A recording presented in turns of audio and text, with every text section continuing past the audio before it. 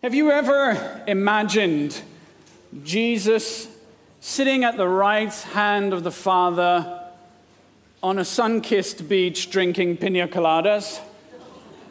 No, me neither. But I've also never really thought about, well, what is Jesus doing now? Until we started this amazing series.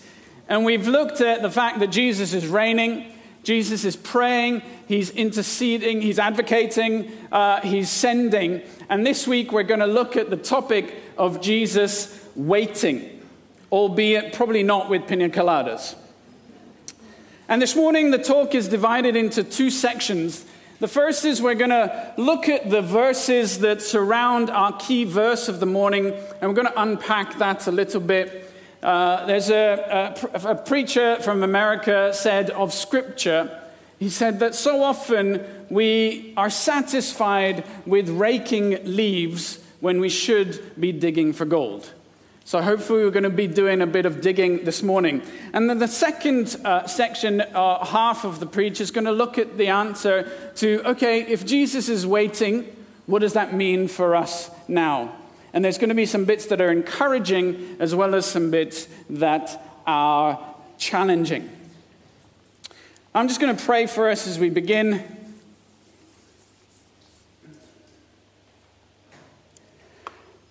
Spirit of truth, I thank you that you are here. Spirit of truth, open our hearts to hear. Spirit of truth, I thank you that you are also the Spirit of grace. Spirit of truth and grace, speak now, we pray. Amen.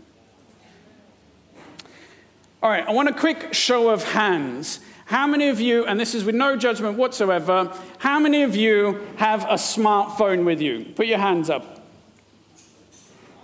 All right, how many of you, keep your hands up, it's fine, just for a second. All right, how many of you that have a smartphone have a Bible app? If you have a Bible app, keep your hands up. All right, if you put your hands down, now is, which you're welcome to now, all of you, but those of you that don't have a Bible app on your smartphone, this is a good time to download it. Go onto the Play Store and type Bible, and there will be one free. Now is a good time to do that. Because what I'd love for us to do as we read Scripture is for you to open your Bible app on your smartphone, and I'd love you to read this with me. We will put it up on the screen, but since you have a smartphone, and so many of you have the Bible up, can I encourage you? Jesus said, man cannot live by bread alone, but by every word that comes from the mouth of God. Folks, if we are not dieting on Scripture, we cannot be spiritually healthy. If we are not having a regular diet of Scripture, we cannot be spiritually healthy. And I know you want us to be spiritually healthy because you're here this morning. So I want to do something different because I want us to just really get into Scripture. And I'd love if you are able to. So we're going to turn to Hebrews. So open your Bible app. Put it on Do Not Disturb. And open, or if you have a regular Bible, you're welcome to use that as well. And turn to Hebrews chapter 10. And we're going to read from verses 8 to 14. And what I'd love for us to do this morning, if you are able to, can I encourage us to stand? And I will read this as we read through Scripture together. And I will read this. Read along with me. I will read it for us. Follow along in your Bible app. So I'm reading from the NIV. Just double checking. So Hebrews chapter 10, verses 8, and we'll read to 16. So first, he said, this is Jesus, sacrifices and offerings, burnt offerings and sin offerings you did not desire, nor were you pleased with them, though they were offered in accordance with the law. Then he said, here I am. I have come to do your will. He sets aside the first to establish the second. And by that will we have been made holy through the sacrifice of the body of Jesus Christ once for all. Day after day, every priest stands and performs his religious duties. Again and again, he offers the same sacrifices, which can never take away sins. But when this priest had offered for all time one sacrifice for sins, he sat down at the right hand of God. And since that time, he waits for his enemies to be made his footstool. For by one sacrifice he has made perfect forever those who are being made holy. The Holy Spirit also testifies to us about this. First he says, "This is the covenant I will make with them. After that time, says the Lord, I will put my laws in their hearts and I will write them on my minds." This is the word of God. Thanks be to God. Please be seated.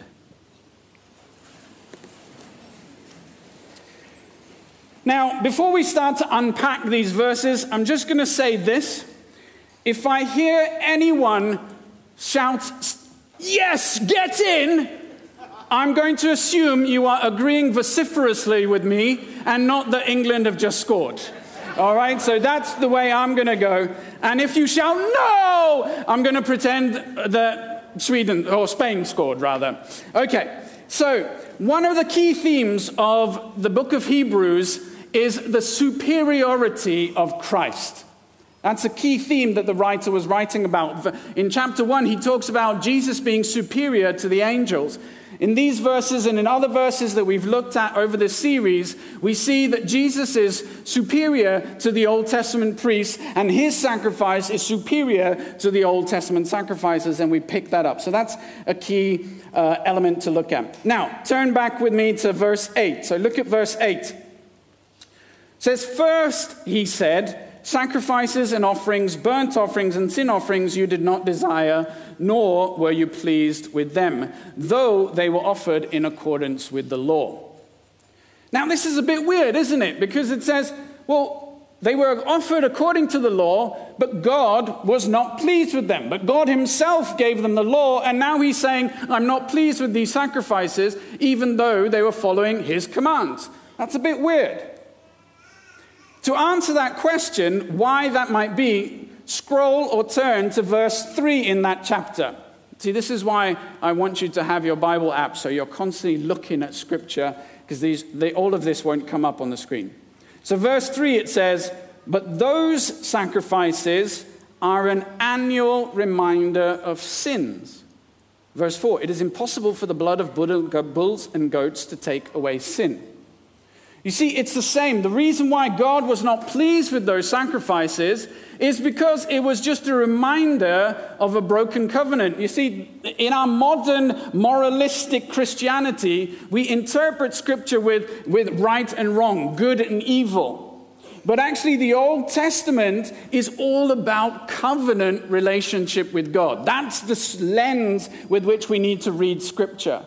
It's all about relationship. And so these sacrifices were a reminder to God that this relationship is broken, that my people have failed on the covenant. And that's why he was never pleased with it. It's the same way as if in today's world we have an abusive husband or wife. It can work both ways.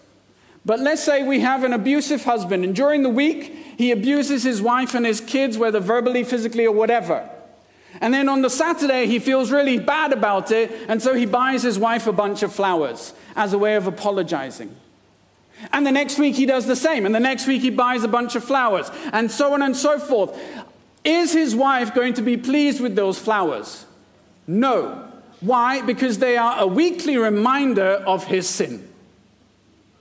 Same reason why this verse tells us that God was not pleased with those sacrifices, even though he instigated them. Okay, so hopefully we understand that.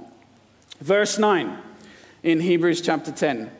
It says, "Then he said," that's Jesus, said, "Here I am, I have come to do your will." He sets aside the first to establish the second. What is the first? Well, we've been told what the first is in verse 8, because he says, first, he said sacrifices and offerings. So Jesus sets aside the sacrifices and offerings to establish the second. So we ask the question, well, what is the second? The second is the will of God, because verse 10 tells us, and by that will. I have come to do your will. What is the will of God? To do away with the perpetual sacrifices, with the need for a need for a priest, and to establish once and for all Christ, our mediator. Verse 10, and by that will, the will of God, we have been made holy through the sacrifice of the body of Jesus Christ once and for all. Folks, if you are a believer and a follower of Jesus Christ, you have been made holy, not because you chose to be holy, but because of Jesus' sacrifice.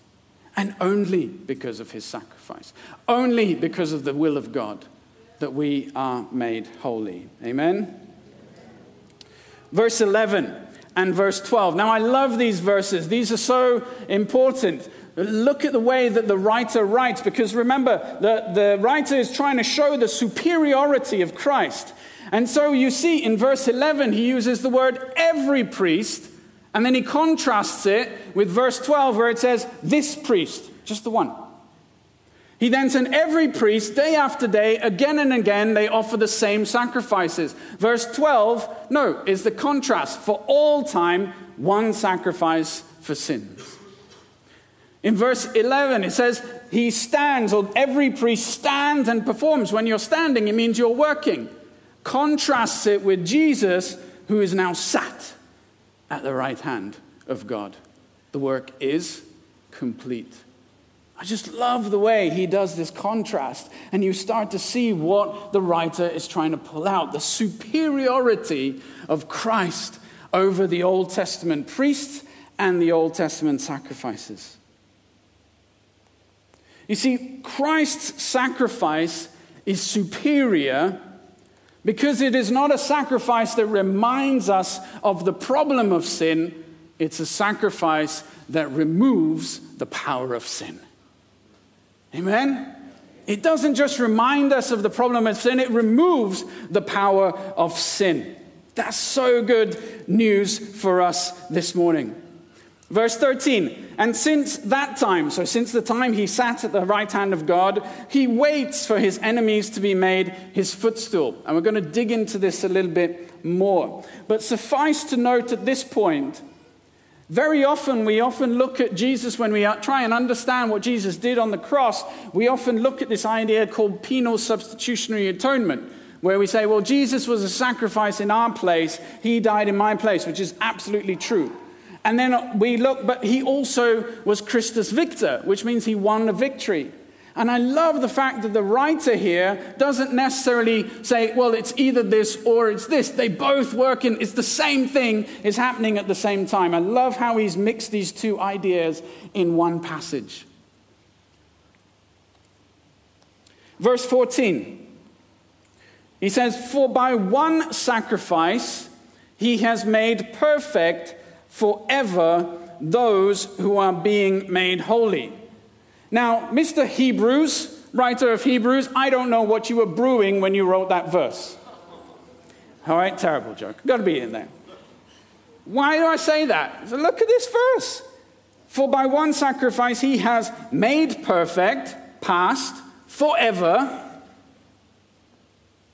And then he completely changes his tense.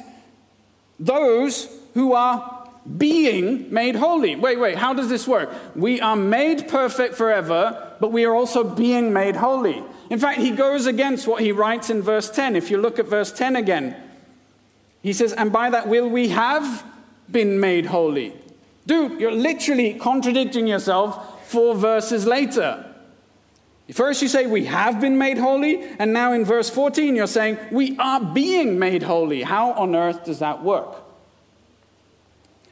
A few years ago, I became a British citizen. So I was born and brought up in India, and I was an Indian citizen. But a few years ago, I became a British citizen. Now, India doesn't allow you to hold 2 citizenships. So on the day I became British, I stopped being Indian. Now, does that mean that the day I became British, I stopped doing the head wobble?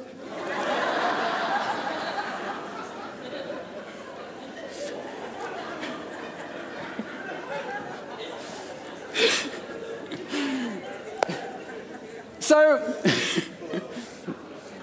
you get the point, right? Just because, so positionally, I was British. My passport would say, I am British. I could go to a British embassy anywhere in the world and say, I am British, and they would not ask, let me see the head wobble, do you head wobble or not? No, they would say, yes, you're British. And the longer I spend in Britain, the more and more British I become. I start to think more British, whatever that means. I start to speak British. I do the head wobble a little bit less. I drive slightly better. You see, positionally, I am British. Practically, it takes time. And in the same way for us as Christians, when you give your life to Jesus, positionally, you are in Christ and you are made holy, but practically, your holiness takes time. And that's why he can write that verse. Let's come back to our verse of the day, and we're going to start to unpack this reasonably quickly. So verse 13, it says, and since that time he waits for his enemies to be made his footstool. So first question, well, who are his enemies? Well, turn with me to Ephesians chapter 6.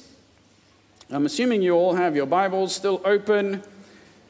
I'd love for you just to look at Scripture for yourself. Come on, it's so, so good. This is the Word of God. This nourishes us. Verse 12. We know this verse.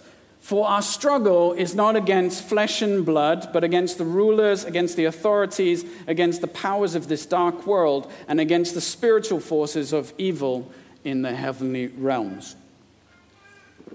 Those are his enemies.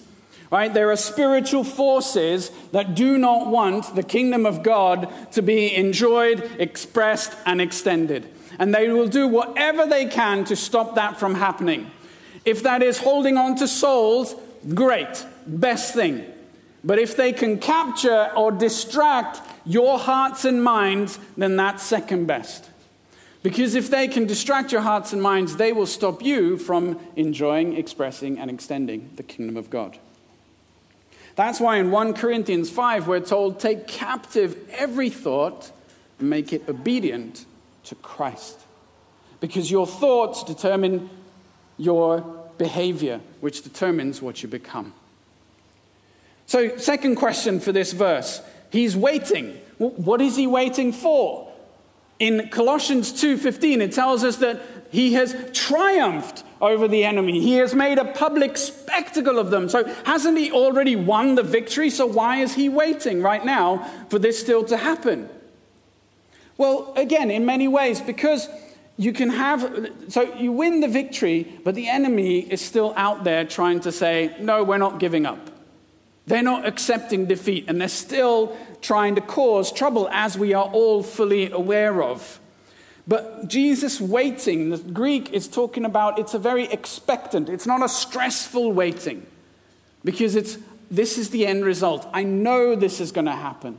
There is no question mark about it. So what does this mean for us? Does this mean that we can also sit back sipping pina coladas and just like, yeah, that's going to happen, it's chill, we're just going to, live life and it's going to be okay because, the enemy is finally going to be under Jesus' feet, we don't have to do anything? No, in 2 Peter chapter 3, verse 11, he says, well, what do? We have to live godly and holy lives for the day when Jesus creates a new heaven and a new earth, and that will be filled with nothing but righteousness. No sin, no broken relationship, no broken covenant, but righteousness together. So here are 3 quick encouragements and 1 challenge. The first is this: the enemy is defeated. Amen? The enemy is defeated. There is no question mark here. There is no who won the race, it's done. It's done and dusted. The enemy is defeated. The second point is the enemy is weakening day after day. It may not look like it to you. It may not look like it when you read the news, but it is true. Jesus himself said the kingdom of God is advancing. So we know the enemy is weakening. And third, the enemy only has one fate: to be made the footstool of Jesus. Ultimately, that is the end of that story. We know that's going to happen. There's no question. So what is the challenge to us?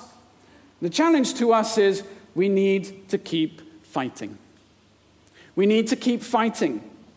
As we read in verse 15 and 16, we're told that the Spirit testifies, and Sean read this, saying God is going to write his law on our hearts and our minds. You see, if you are a follower of Jesus and you've surrendered to him, you have been rescued and your soul has moved from the kingdom of darkness to the kingdom of light. Now, the enemy is not happy about that. But what he can still do is to distract your heart and mind from the purposes of God for your life. Because if he can do that, then you're not expanding, enjoying, or extending the kingdom. Jesus calls Satan the father of lies and the accuser, which is what Satan means, and that's his modus operandi. Now, there are fundamentally 3 lies that we need to fight. And those are lies about our acceptance, our security, and our significance. Acceptance, we'll start with that. Now, this is a big one for young people. You see, today you have a battle for identity. Because if you're here and you're young, youth, please listen to this. This pertains. The enemy will distract you from the fight by telling you that you will only be accepted if you dress a certain way, if you have the latest gadgets, if you show off enough skin, if you have enough, you've been to the gym enough, if you have all the latest brands that you're wearing, if you drink like the people around you, if you talk like the people around you, the enemy will say that's the only way for you to be accepted. And so you need to give in to that. Or if you give in to the sexual pressures from your boyfriend or girlfriend. For others of us, we will be challenged. We'll say, well, we'll only be accepted if your child behaves in a particular way. Or if you behave in a particular way. Or if you have enough faith. Or if you give enough even to the church. That's the only time when God will accept you and bless you. For some of you, the enemy has lied to you and said, you have gone too far. You've done too much wrong for God to ever accept you. And that is a lie, because you are accepted as you are. You are chosen and adopted by God. He handpicked you, not because of what you wear, what you look like, how you talk, but because he loves you, he adores you, he made you. You have been bought at a price. You have been declared righteous. You have been redeemed and forgiven of all sin. That is the truth if you are in Christ this morning. That is the truth. Come on, say it with me. I am accepted. Say it with me. I am accepted. Amen. Secondly, security. Where does our security come from? For men, the enemy will lie and tell you that your security comes from being better than everybody else. Your sense of security comes in putting other people down. For some of you, making fun of the way your wife looks or her weight gain. Or for some of you, well, I can't do women's work because I'm a man. And that's where my security comes from. So why would I be cleaning this and doing that or looking after the kids? I'm a man. That's where my security comes from. For some of you, you won't let your wife bloom into the calling that God has got on her life because she will have more of a platform than you. And you don't let her do that because it makes you feel insecure. You say the enemy will try and convince you that real men don't cry. You should never be vulnerable. You should be the top dog. You should be the funniest, the strongest, the bravest, the richest. For women, the enemy will do his hardest to make you feel insecure when you look at all the other women around you or on TikTok or wherever social media you're on. You'd be like, didn't she just have a baby last week? Look at her flat tummy. That's ridiculous. How is that possible? Oh, look at her perfect kids. Oh my gosh. None of you women talk like that. You're like, clearly, how can she doesn't work. You can't have such perfect kids, perfect house, perfect this, perfect the other. And so in your insecurity, you have two options. One, you chase after all of those things because you think you need to match up to that. And those are things that do not matter in eternity. Or the other option is you give up completely and you say, well, I'll never be like them. And so you give up even on things that matter in eternity. Well, if I can't have a spotless house, I'm not going to be a life group leader. If I can't have perfect kids, how am I supposed to help out in the kids ministry? And you disqualify yourself because you're comparing yourself to things that do not matter in eternity. Stop it. Don't let the enemy get that or break this. I'm getting slightly excited.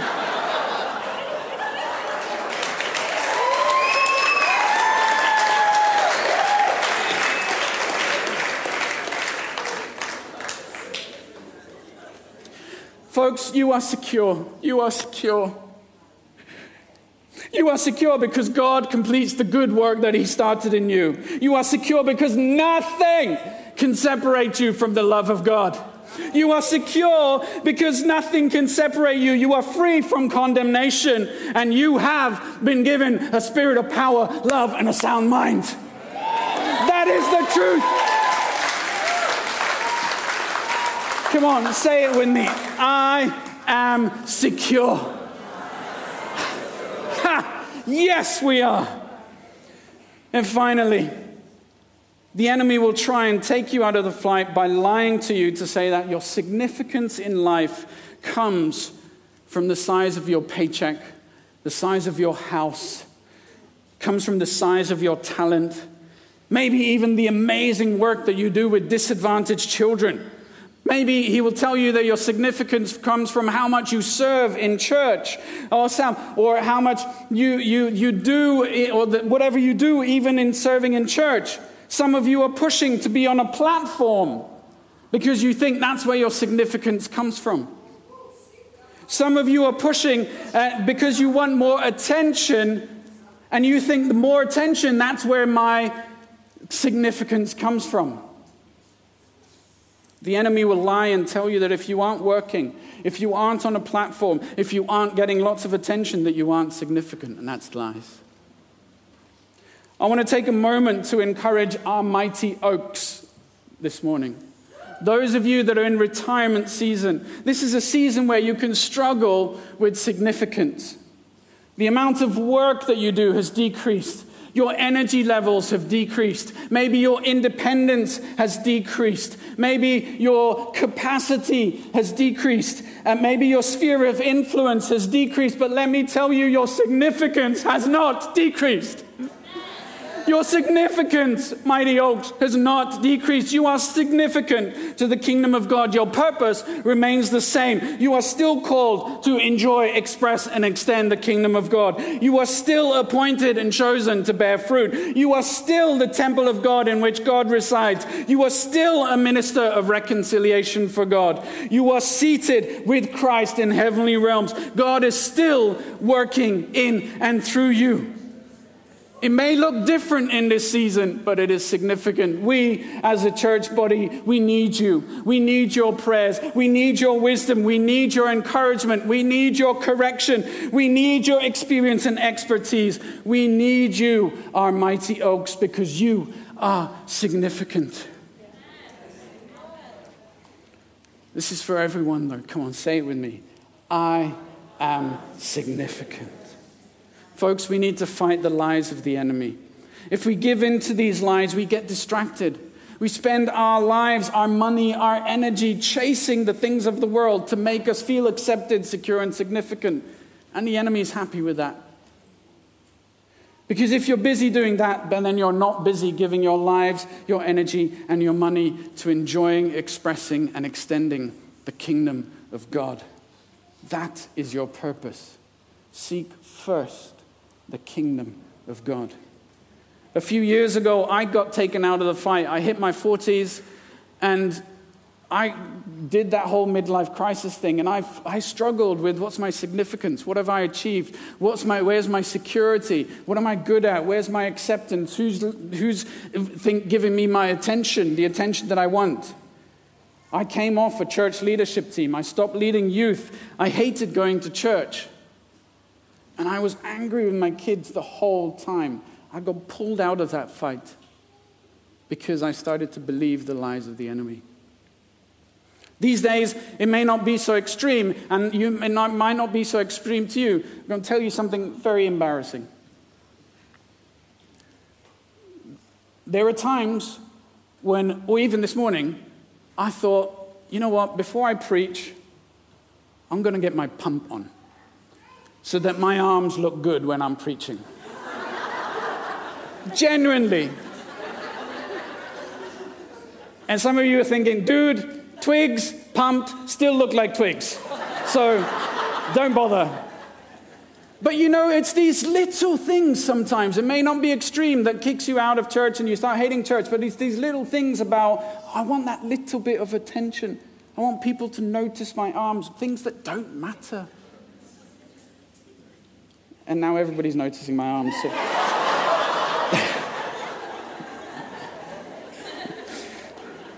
Folks, the lies of the enemy imprisons you.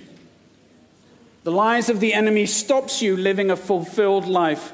It's the truth of God that sets you free and instead increasingly puts the enemy under the feet of Jesus, because that's where he is supposed to be. I have a sheet that you can download from the YouTube link, or I will send through to your life groups. So this is what I used on a day-to-day basis when I was going through that midlife crisis. I printed it off, stuck it on my shower wall, and every morning when I was having a shower, I would speak this truth over myself out loud until I started to believe it, because the world will tell you lies after lies after lies, and we need to speak the truth of God, because that sets us free. And finally, fight the lies that the enemy is telling your friends, your family, your colleagues. Tell them the truth, that they will only find true acceptance, security, and significance when they surrender and live their life in purpose for what God has called them to. There's a prayer, a quote attributed to C.S. Lewis. He says this: "My prayer is that when I die, all of hell rejoices that I am out of the fight." Let that be our prayer. Don't let the enemy take you out of the fight before you are dead. We have a battle to fight while Jesus waits for that day of certainty when his enemies will be made his footstool.